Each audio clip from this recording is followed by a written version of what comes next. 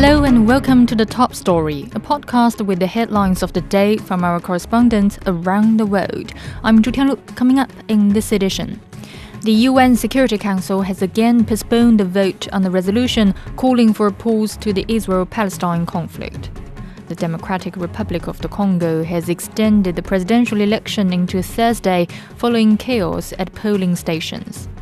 And the US has entered uncharted legal territory after Colorado banned Donald Trump from running in the 2024 Republican primary. We begin in the Middle East. The UN Security Council has again postponed a vote on a much-delayed resolution calling for a pause to the Israel-Palestine conflict until Thursday, even as the number of Palestinians killed in Israel's attacks on Gaza since October the 7th hit the 20,000 mark. AFP reports the latest delay in the vote was at the request of the United States. Meanwhile, prospects for a new truce between Hamas and Israel are still uncertain. Hamas chief Ismail Haniyeh has visited Cairo for talks on a new ceasefire to allow aid into Gaza and free more Israeli hostages. But Israel's Prime Minister Benjamin Netanyahu has said Hamas leaders have only two options: surrender or die. Philip Crowther with the Associated Press has more from Jerusalem. There are meetings being held, there are discussions being had, and there are some positive signs. The latest coming from US President Joe Biden talking about a potential ceasefire and saying we're pushing it, but there's no expectation. The Hamas leader Ismail Haniyeh is in Cairo in Egypt. Now that is an important place for him to go because Egypt precisely, along with the likes of Qatar and the United States, were key mediators between Israel and Hamas, which led to a short-lived ceasefire. The hope is here again that whatever ceasefire can be found would lead to some of the 129 hostages that the Israeli government says are still being held by Hamas in the Gaza Strip being exchanged for Palestinian prisoners being held by Israel right now. Hamas, though, has said all along that it is not willing to see another deal like that one come to fruition as long as Israel doesn't end its war. And that is something that the Israeli military certainly is not doing right now. No signs of any change of tactics by the Israeli defense forces.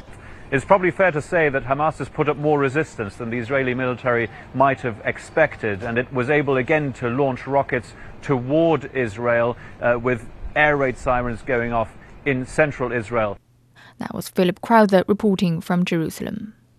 In Africa, the Democratic Republic of the Congo has extended its presidential election into Thursday, keeping polling stations that did not open on Wednesday accessible for voters. Locals have complained about delays in deployment of voting materials and sporadic violence at some polling stations. Chris Okamaringa has more.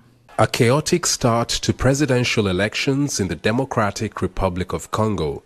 After waiting almost 3 hours, hundreds of angry voters tried to force their way into a polling center in the capital city, Kinshasa.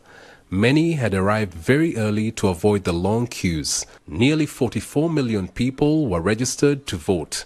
But the delay has raised fears among some of the opposition candidates that many people will not be able to cast their ballot after polls close. We want all 71,000 something polling stations. Each of them has to open and receive voters so they can vote.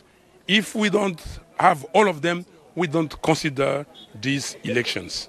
The DRC's election is being held amidst rising inflation, widespread poverty, and an armed conflict in the east of the country. Hundreds of voters have been waiting to cast their ballots for hours. They say they want a president who will end the armed conflicts in the east and create jobs to improve their lives. The DRC is a large country with a poor road network. The Electoral Commission has faced many challenges in organizing this poll. The biggest was getting electoral materials to the thousands of polling stations in remote areas. But even in the capital, Kinshasa, the home of the government, voting machines and ballot papers turned up late. People want to vote, they have expectations at the end of this day, and I just believe that the Electoral Commission will activate all that is needed so that the Congolese people can vote properly in peace. 19 candidates are running in the presidential race. With no runoff planned, it's a sprint for the first line in the first and only round. Whoever gets the most votes will be declared the winner. The new president is expected to be inaugurated next month, once the country's constitutional court has dealt with any electoral challenges. That was Chris Ockham-Ringer on the presidential election in the DRC.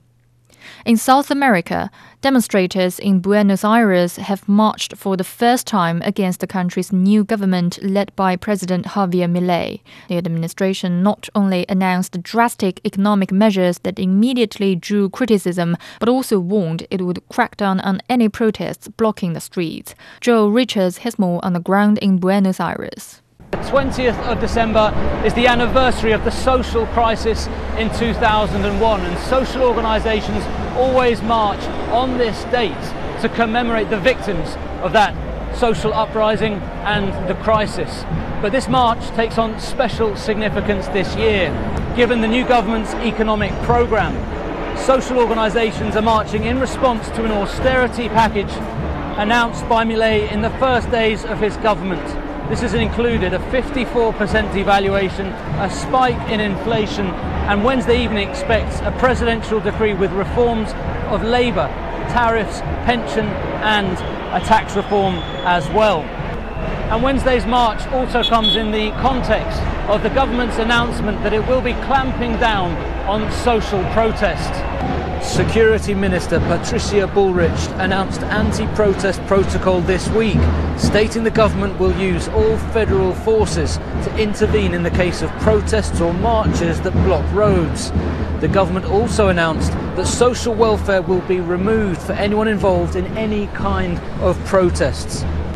Wednesday's march provided the first test for Javier Milei's government, which also faces its first strike action by the State Workers' Union on Friday. That was Joe Richards reporting. In the United States, the Colorado Supreme Court has barred Donald Trump from running in the state's 2024 Republican primary. It says Trump cannot become president again after trying to overturn the 2020 election despite not being criminally charged with insurrection. Trump's campaign vows to appeal the ruling and calls for the decision completely flawed. Nathan King reports. From the Colorado Supreme Court to the U.S. Supreme Court, that is almost certain. Why? Because the Colorado court essentially ruled that under Amendment 14, Section 3 of the U.S. Constitution, that no officer of the United States who commits insurrection will be allowed to run for office again. Now, this, of course, has huge implications. The radicals in Colorado who control every level of state government to include the court system have created a constitutional crisis, the likes of which we haven't seen since the Civil War.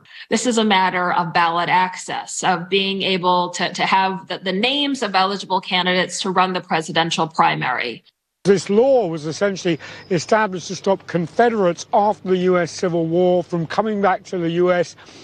Union and plotting against it. So it really hasn't been tested for essentially centuries.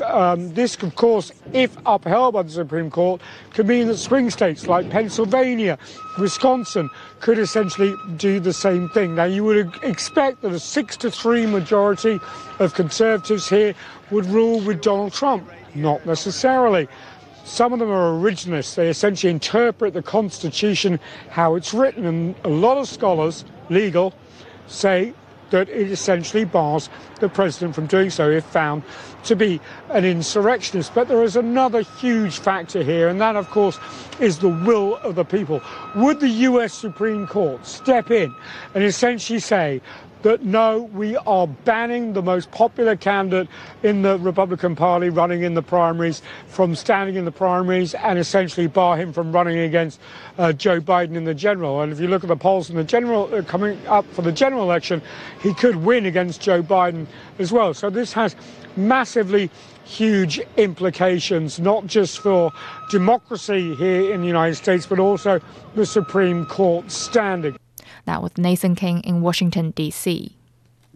Finally, in China, rescuers are still searching for several people that remain missing in Qinghai province after a powerful shallow earthquake jolted the region at midnight Monday. In neighboring Gansu, workers have fully restored water supplies at the epicenter after fixing damaged pipes. All samples of drinking water are safe with no contamination. The earthquake in northwest China has killed more than 130 people. Low temperatures have contributed to the casualty numbers. Local meteorologists are expecting temperatures at the epicenter to drop to as low as -14 Celsius. Resettlement shelters have been working very hard to keep the people warm. Xu Xingchen reports from Jishishan County. The temperature where I am is already -10 degrees Celsius. For the past 2 or 3 days, I haven't seen really temperatures above zero. And that extreme cold does cause a lot of, at the beginning stage, cause a lot of challenges for rescue workers to kind of work efficiently. But of course, in these resettlement centers or in these shelters. But the good news is that there are coal-fired heaters have distributed across the shelters in these affected areas, so people are getting warm. And what I learned is that I ran into a restaurant owner. He drove 6 hours from neighboring county to Jishishan so that they can offer hot meals to locals. And right now, the good news is that for those people in the shelters, they have heaters. Sometimes they set up bonfires so people can get warm, and also there are hot meals served. But again, as I mentioned, power is back, water is back, road transport is also back. So for now, we hope that the local people can have a speedy recovery to go back to their homes. That was Xu Xingchen on coping with cold weather at earthquake shelters.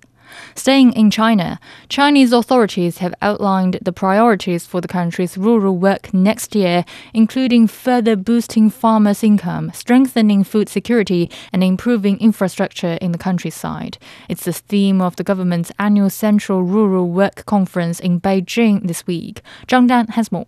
Chinese President Xi Jinping, also the General Secretary of the Communist Party of China Central Committee, conveyed important instructions on work to be done in 2024 related to the country's agriculture, rural areas, and farmers. He noted the rural areas' resilience in overcoming adversities, such as the severe natural disasters that hit China in 2023. He also highlighted China's record-breaking grain production, the rapid growth of farmers' income, and the harmony and stability in rural society. Xi Jinping also said a strong agricultural foundation is crucial to China's modernization, calling for dedication to rural development and increasing focus on rural revitalization. The president urged the party to learn from the successes of the 10 Million Project, emphasizing flexible, tailored strategies and step-by-step progress to address challenges and achieve tangible results for the people's benefit. Maintaining food security was vital, and he called for efforts to stabilize cultivated land area, increase per-unit yields, protect farmlands, and diversify the food supply system. Xi Jinping called on the party's committees as well as governments at all levels to strengthen the integration of urban and rural development. The conference also stressed efforts to shore up weak links in rural infrastructure and called for reform and innovation in rural areas. That was Zhang Dan on China's Central Rural Work Conference. Recapping today's headlines, the UN Security Council has again postponed a vote on the resolution calling for a pause to the Israel-Palestine conflict. The Democratic Republic of the Congo has extended the presidential election into Thursday following chaos at polling stations. And the US has entered uncharted legal territory after Colorado banned Donald Trump from running in the 2024 Republican primary. That's it for this edition of The Top Story, a podcast that brings you world headlines every weekday. For more news in politics, business, sports and culture, you can subscribe to The Beijing Hour, a one-hour podcast news magazine program. We welcome and appreciate all ratings and reviews. I'm Zhu Tianlu. Thank you for listening.